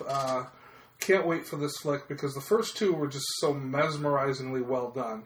And you're talking about Richard Linklater, the guy who gave us Slacker back in the day, the guy who gave us Dazed and Confused, the guy who gave us Bernie, School of Rock, I believe he did. So some definitely a good pedigree of films behind him. I know you're not a big Dazed and Confused guy. I think that's a fascinating flick. But Yeah, but I've admitted to you that I know I need to go back and rewatch it. Anyway, Before Midnight, I believe it comes out in June, or maybe this month, maybe May, I'm not sure. But looking forward to that one. That's my number 5. All right. Your number 4? Elysium. I expected that to be on your list. Yeah, well, because I like Neil Blomkamp for how... You like Matt Damon. I do. Blomkamp did District 9. He did, and I freaking love District 9, dude. That to me is one of the more underrated films of the past 10 years. No, I'm not saying I agree with it getting nominated for the Oscar. That was when they first went to the 10 Oscar nomination thing. It was bullshit. But sci-fi wise, that had anything you could ever want in a sci-fi film. It had a great story. It had characters you liked. It had a bit of humor to it. And it created a world that you were really interested in. It was a fascinating film, extremely well shot. They gave you a lot for a very small budget. People look at that movie, you'd swear it was shot for way more than it was. Brilliant movie. Elysium concerns me because Jodie Foster, I can be hit or miss. There's the Jodie Foster that we all love from Silence of the Lambs. There's also the Jodie Foster that just likes to open her mouth at times. And I'm sketchy on that, but still, anytime you have Neil doing a movie, I'm going to be interested anytime. This is his second Matt Damon. I do dig me some Matt Damon. I haven't seen everything Matt does, but I think he's a great actor. And the fact of the matter is, anybody who's from the Guillermo del Toro school, you know I'm going to support. And I really, early trailers from this, I am excited for Elysium. I'm going to be very excited to see the film. Can't wait to see what he gives us. And I hope that he follows up District 9 with another home run. Yeah, no, it didn't make my top 5, but it's definitely an honorable mention for me. I'm definitely looking forward to that one. My number 4 is a flick from probably my current crush of Hollywood, Britt Marling. It's a flick that tore up the festival circuit earlier in the year and is getting lots of good buzz. And I loved the first 2 movies that they put together. It's called The East. And it's basically about this anarchist group that likes to go in and take down major corporations. So it's basically going to be about people that I hate. It's probably about these insider occupiers who don't like the big corporate environment. And she's going to be like some sort of private investigator that goes in and like tries to infiltrate this to help take them down and stuff. And I saw Another Earth. I keep getting mixed up with After Earth. Another Earth and Sound of My Voice. I wasn't a big Another Earth guy, but I need to rewatch it. But I'm thinking I'll like it way more than After Earth, dude. Yes. But I loved both those 2 flicks, so I'm excited to see what Zell Batman, how do you pronounce his name, is the writer-director. Zal Batman Gleege or whatever. Yeah, whatever. If your last name ends in a J, I'm not going to pronounce it right. Right. But she writes, she directs, she acts, and with this partner here, they're 2 for 2. I'm on board. All right. I'm really looking forward to it, and it's getting great buzz out of the festivals. Cool. My third? Their third. The Bling Ring. I am excited as hell for The Bling Ring. Sofia Coppola doing the film, dude. Emma Watson, who I think really needs to do something a little more pushed in the envelope. Well, you need to see Perks of Being a Wallflower. You're right. But I'm also very familiar with this story because I remember when the whole thing was unfolding, and I also remember the frickin' chick from Pretty Wild who was part of this, the whole ring of teenagers and quote unquote adults that are around the age of 19 that were basically just robbing celebrities' homes and wearing all their shit and basically living the high life off of them. I love the idea they made a movie on these people, not to give them any kind of buzz, but recognizing that if you're going to do it, a Coppola to me is a great choice because they're going to pretty it up in as much as they live the pretty life from it, but they're also going to show it as being gritty for what it is. They're not going to make it look like it's the right way to do it. I cannot wait to see the Bling Ring. As I look at the Bling Ring, we saw Spring Breakers. I was excited to see Spring Breakers. Still don't know anything of it. The Bling Ring's the movie, though, for the past few years, I've been looking forward to since I heard about it being done. Yeah. This could be an interesting movie. Yeah, no, I'm looking forward to that, too. And I like Sofia Coppola's style, too. So, very good. My number 3, I am not in any way, shape, or form a fan of Shakespeare. But when Joss Whedon... I knew this would be on your list. If Joss Whedon's doing Shakespeare, I am on board. If Amy Acker is your star... Mm-hmm. I will watch her do anything. I'll watch her take out the garbage in the morning if that's what you want to show me. So Joss Whedon's Much Ado About Nothing. This would have been my number 7. I am on board. The trailer looks fantastic. It just looks like a bunch of classic Whedon actors just having a freaking blast. That's pretty much how it came about, is it not? He was throwing a Whedon party. He did it during the Avengers film. Yeah, and just basically had his buddies together and did it at his own house. Yeah, I fucking do. It looks great, and I'm on board with it. It's just, so many. Nathan Fillion, Amy Acker, Alexis Denisof, Fran Kranz is in this thing. Clark Gregg. Yeah, the guy who played Coulson and the thing. He's in it, so it just looks awesome. I'm on board with that. That's my number 3. I knew that was on your list somewhere. Number 2, sorry, got to go big budget. Pacific Rim, dude. I am geeked for Pacific Rim. I miss Guillermo del Toro films. For me, the last taste I had was that freaking horror movie, Don't Be Afraid of the Dark. But he didn't direct that, I don't think. He didn't. He produced it. I think it was dreadful. Yeah, it was. The one with Katie Holmes. Yeah, and the little kid. And it got pushed back like a year and a half. This movie looks like it's going to be a return to what he does right. And it also looks like it's going to capture... Back when we were kids and thought Godzilla movies were the shit, which is to say we don't now, but we look at them with a different eye. Then we looked at them like, giant Godzilla battling the other giant enemies. We didn't recognize the bad effects back then. This looks like we're going to recapture our youth in Pacific Rim. You got giant aliens coming to tear shit up? Fine, then we as the humans build giant robots that are human-powered to battle those things too. And as cheesy as the whole thing sounded, the whole idea of it, one of them picking up a frickin' battleship to use a baseball bat, I'm on board. That's summer fucking fun right there, and I cannot wait for this movie. Right. My number 2 is Pacific Rim, too. So I really got nothing to add to that. We are so down for that movie, dude. Yeah, absolutely. Which, and I said before when we were talking, I said, I bet only one of our things matches, and that's the one I thought. So, with that said, what's your number 1? Kick-Ass 2. All right. For me, it's Kick-Ass 2. There aren't many movies I've watched as many times as I've seen Kick-Ass in the past 3 years, 4 years. This wouldn't have anything to do with your inappropriate... No, with CGM. I will admit it's there. I haven't done anything with it, so I can't be arrested. But goddamn, she needs to turn 18 quick. They're trying to turn her there. But I freaking loved Kick-Ass. And I was a little scared when I heard they would do another one because I'm afraid it's going to tarnish that which I remember. But everything everything I've seen in trailers, every character name I've seen, they're doing it right. Now, granted, I haven't read any of the comics. I don't know if this is technically going to be the second year of it. I have no idea.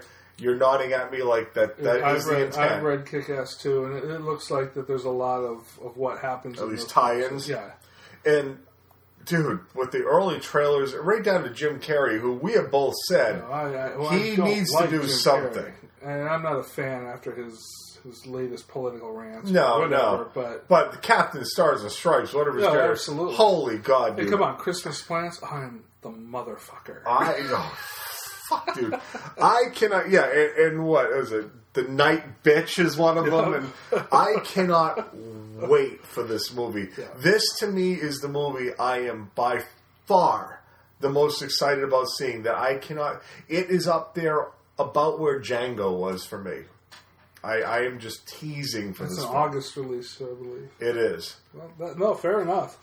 I'm definitely on board with all your picks. My number one, though, is going to a movie I actually alluded to earlier in the podcast, The World's End.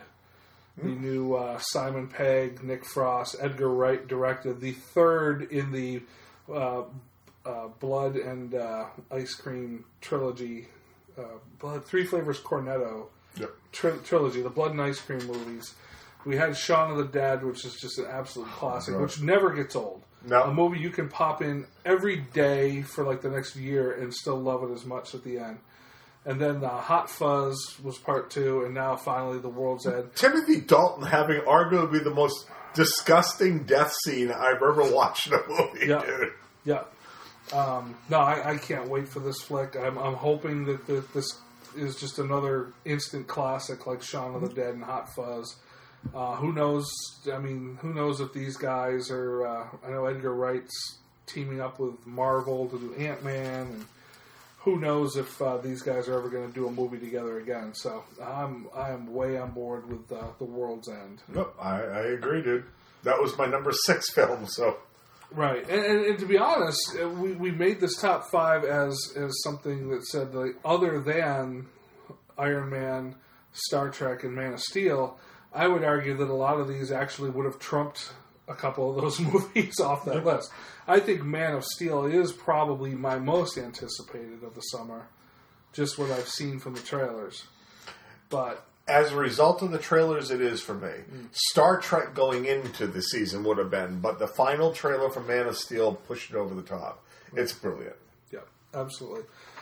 Well, speaking of big blockbusters of the summer, let's get on to our main review of Iron Man 3.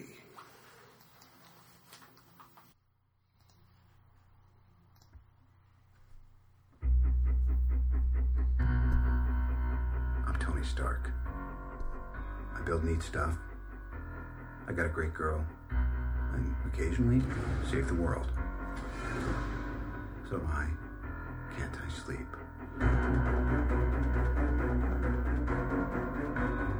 You elected me on a single platform. I will defend this country at all costs. The Mandarin must be stopped. You don't know who I am. You'll never see me coming.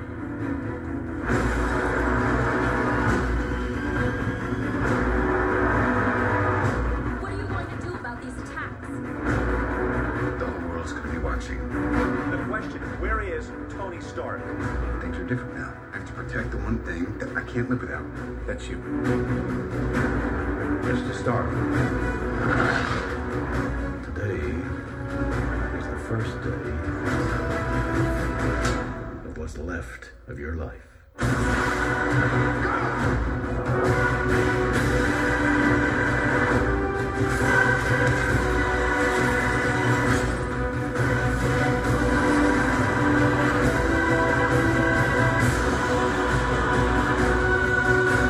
I'm gonna offer the choice. Do you want an empty life or a meaningful death? You're not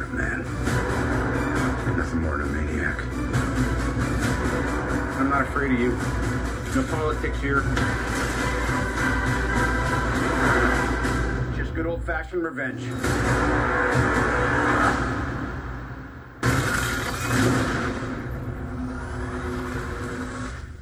We do need backup. That's your department.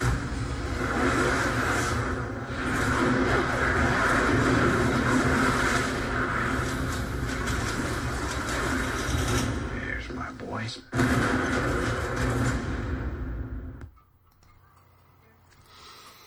So there we have it. The first big blockbuster of the summer. Iron Man 3.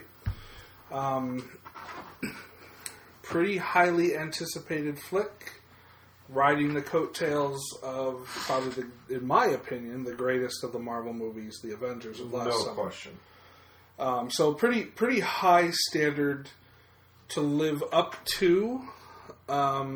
Maybe not completely fair to judge it point for point because you've got a new director and Shane Black on board.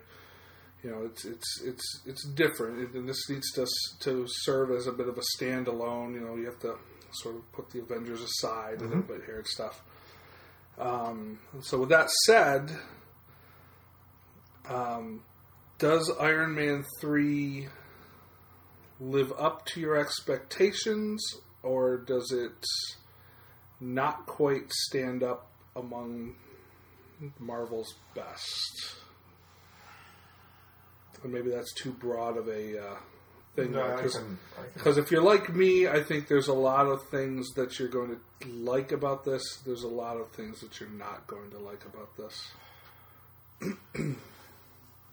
I thought it had the look and feel that I was looking for a Marvel film. It captured Tony Stark. It captured Happy.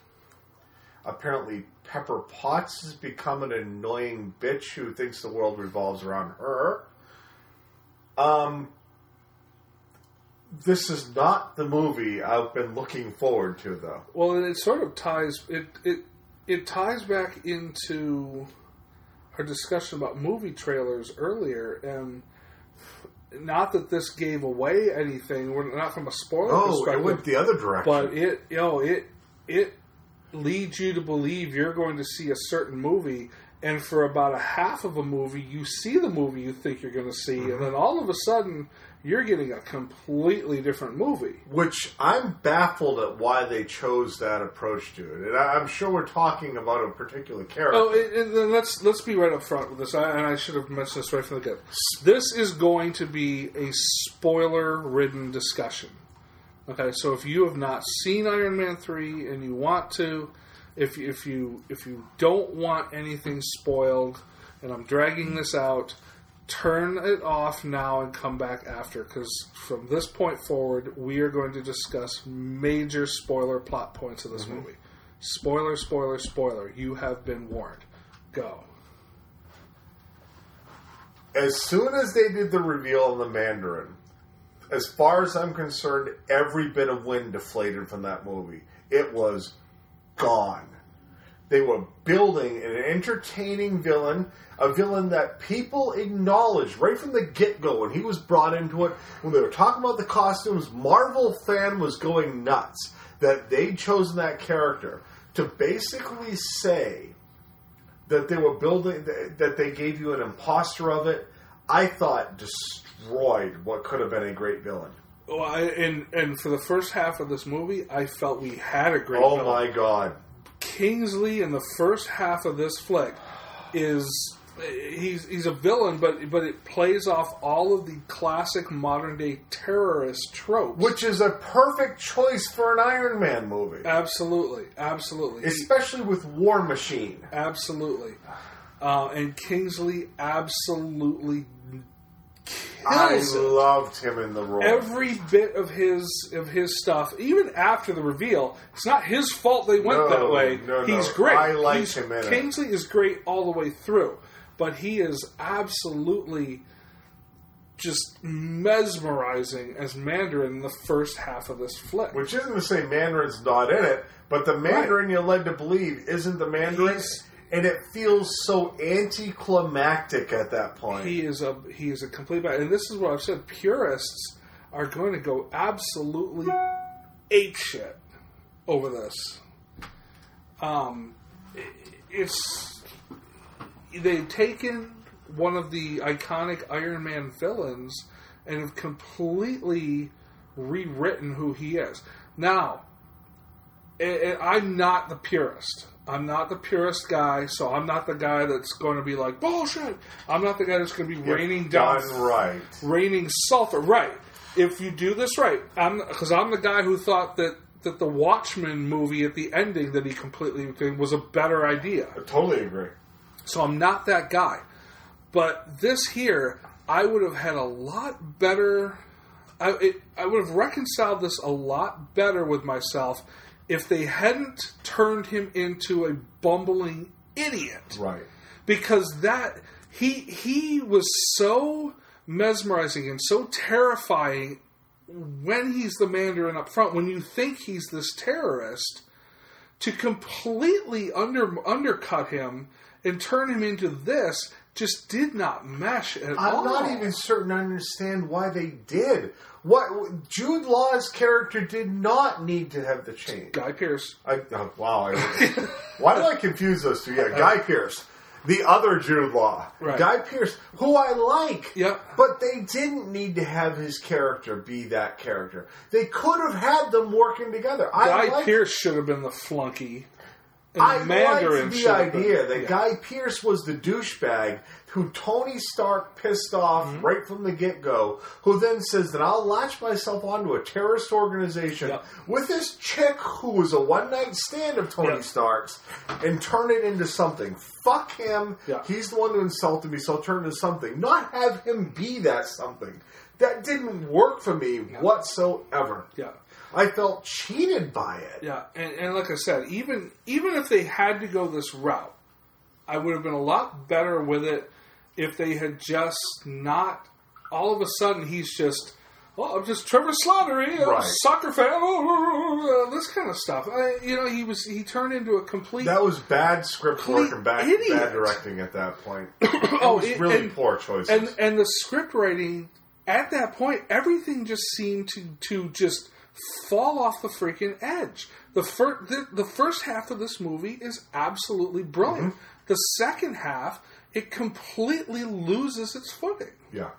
And what it's funny because early on I found myself thinking, this is an Iron Man movie that's had very little of Iron Man yet. It's a Tony Stark movie, which is... I'm going to get on that board. It's a very interesting choice post-Avengers.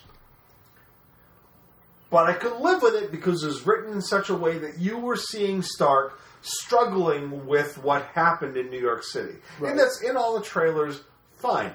I like that idea. They should have something that tells them, we fucking went through an awful lot to save this world. Well, and I'm going to take that point, and I'm going to say that there is virtually no mention of the Avengers in this flick. No. I mean, they reference, what happened to you in New York and this kind of stuff.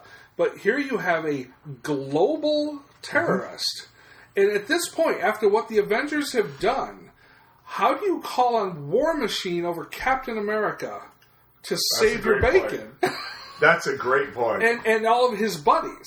We have to stop the Mandarin now. Get me War Machine. And am I wrong in thinking they waited way too long to even call War Machine into this?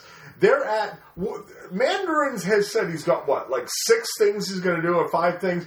They're at number 2 before they're like, the dude in the armor who's been working for us, it's time to turn you on. Bullshit. We have a terrorist act that's going on our own turf. Move number 5 of the 5. He gets called in to stop this bullshit. Yeah. And I'm going, why are you waiting this long? How many people need to die at this point before you've opted to dial in the important guys? And I get that the Hulk is a bit of an anomaly, and the Hulk's going to be out for a joy. Thor, he lives in the heavens. Probably no way to even get a hold of that dude. Hawkeye and Black Widow, not the ones you're necessarily going to call. But Captain? But look, you have Captain America, which you make no reference to even where this dude is. You have access to Iron Man, Tony Stark. Nothing's even referenced like, hey, think you can get your buddies on the horn and take care of this guy. But there's absolutely no reference whatsoever to any of that. This is Tony Stark's problem from start to finish. He has to deal with it. And even he doesn't even allude to, maybe I need help here. Mm-hmm. Shane Black was the director here, and he dates back to like the Lethal Weapon movies and things like that. And a lot of this film plays off more like a Lethal Weapon flick, especially at the end, than it ever does. You have Tony Stark and Colonel Rhodes with their pistols drawn and this kind of stuff, and it looked like Murtaugh Riggs half the time. I didn't like that at all, dude. Well, a part of it for me was the whole thing. Tony Stark, especially when he comes into the Mandarin, when he goes down to Miami and stuff, and all of a sudden he's shooting and dropping this and stuff. That's not Tony Stark. No. Tony Stark is, he even admits it in the movie, he's a man in a can. Mm-hmm. That's where he generates his skills and his powers from, is being Iron Man. He's not some, like, super assassin. And what I find comical about it is, they had him go back through Tony Stark after that scene. And it's the scene where Iron Man, the suit, goes to Air Force One. And then saves all the people, and he's talking when the suit gets hit by the truck, exploded, then it cuts back. No, he was actually controlling it with his mind the whole time. So they go back to the Tony Stark we know. Right. But they had that weird interlude in the middle where he's creating Christmas bulbs out of grenades. And I really struggle with that. Well, the whole thing, too, it's like, and I like Robert Downey Jr. in this role. I like the Tony Stark character. But, like I said, this whole premise, if he is Iron Man. But he spends 90% of this movie outside of the Iron Man suit. So basically what you've told me, and that was a classic example, was the Air Force One scene where he's basically... What you're basically telling me is that any kid that's good at Xbox can be Iron Man. Right. That's the way this movie played off, dude. Because half the time it's like he's playing a video game. Or somebody else is Iron Man. Yeah. And that... To me, this movie did as much to damage what you think that Iron Man can and can't be, because it suddenly meant that Iron Man and Tony Stark are two different people. Yeah, and absolutely. I don't know that that's a good thing. Apparently, Pepper Potts can be Iron Man in the costume.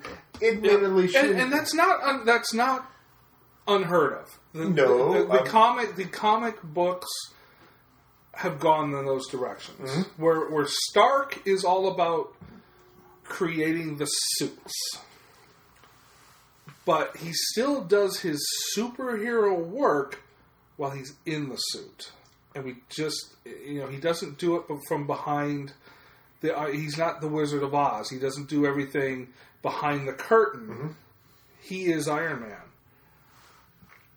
And the entire final battle scene where it was just convenience after convenience of the suits flying in at the right time or running into people at the right time. What I hated about the finale scene was a couple of things. Well, first of all, it wasn't just the finale scene. Every time you're waiting for it, and you're finally getting up this crescendo, and you're finally going to get that badass Iron Man moment, immediately they cut to some comedic thing. Mm-hmm. The Air Force One scene, this big dramatic thing, which, whatever, it's very blockbustery. I don't know if it's one of those just bullshit moments that you have to deal with these types of movies. I didn't hate it. I didn't love it. He get this thing, and all of a sudden, he gets run over by a truck, completely takes the wind out of the sails of that thing. Yep. Same thing. One of the most difficult pieces I had with this movie was was Stark's reaction to what he assumed was the death of Pepper. You've built this entire movie up to be, I can't live without you. I'm having anxiety attacks. This is all about his relationship with Pepper. And she's just died. And you're just not giving me the drama I need at this point. He's cracking wise. Exactly. Not 2 minutes later, he's like, oh, the prodigal son returns. Here comes the Mach 42 suit. And then we've just seen Pepper die, quote unquote. And, and the suit falls apart. Oh, whatever. Really, that is not what this scene needed right now. You needed some more drama, some more heartfelt stuff. It's almost like Shane Black didn't trust his own movie enough to where he had to distract you with all of his cartoonish stuff around it. I totally agree. It felt too. There was too much of the humor. I was waiting for that big, climactic, badass Iron Man just beat your ass down moment, and it didn't happen. Yep. And when it had the chance to happen, he inserts comedy. Yep. And I just thought that was a fail. And what really bums me out is, and this goes back to the trailer comment, everything about that trailer built this up to be like it was going to be a major bunch of battling, a whole lot of tragedy going on. Mm-hmm. Tony Stark was really going to have some kind of deep inner understanding of what's going on. And at no point did I end up there. No. Yeah, okay, so suddenly he's having anxiety attacks, which went away during the final battle, apparently, which, if he's going to have an anxiety attack, Pepper just supposedly died in front of you. That may cause one. Right. But no, it's gone. They built a structure that didn't hold up in the end. Yeah. They built all this world, and it was not called into play in the final frickin' battle, which meant the entire movie fell apart in my mind. Right. Dude. I mean, they certainly give you a vulnerable Tony Stark. But then they put him in situations as Tony Stark, not as Iron Man, as Tony Stark, that you just haven't seen Tony Stark in. Like I said, the whole Merton Riggs feel to the end there. Tony Stark, the whole how he escapes the bitch in the bar. Oh, dude. You mean in the end with the explosion where he opens the ice chest door and the fire stops on the upper half, but apparently his lower half. Well, here's the other thing.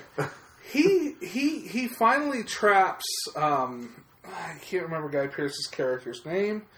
Aldrich, whatever. Kinsley. Something like that. In the Mach 42, has Jarvis blow it up.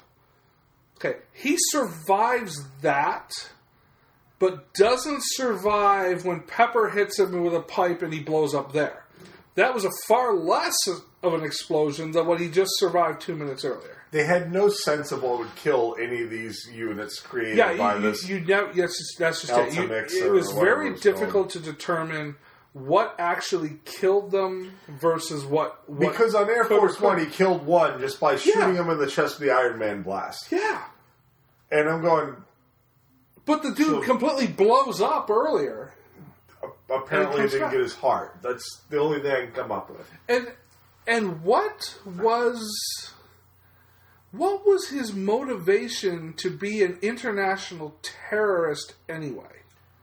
Other than being slighted by Tony Stark? Because that's all we've seen. That's it. Oh, we know that 13 years ago, he's slighted by Tony Stark. So I get that he needs some vengeance against Tony Stark.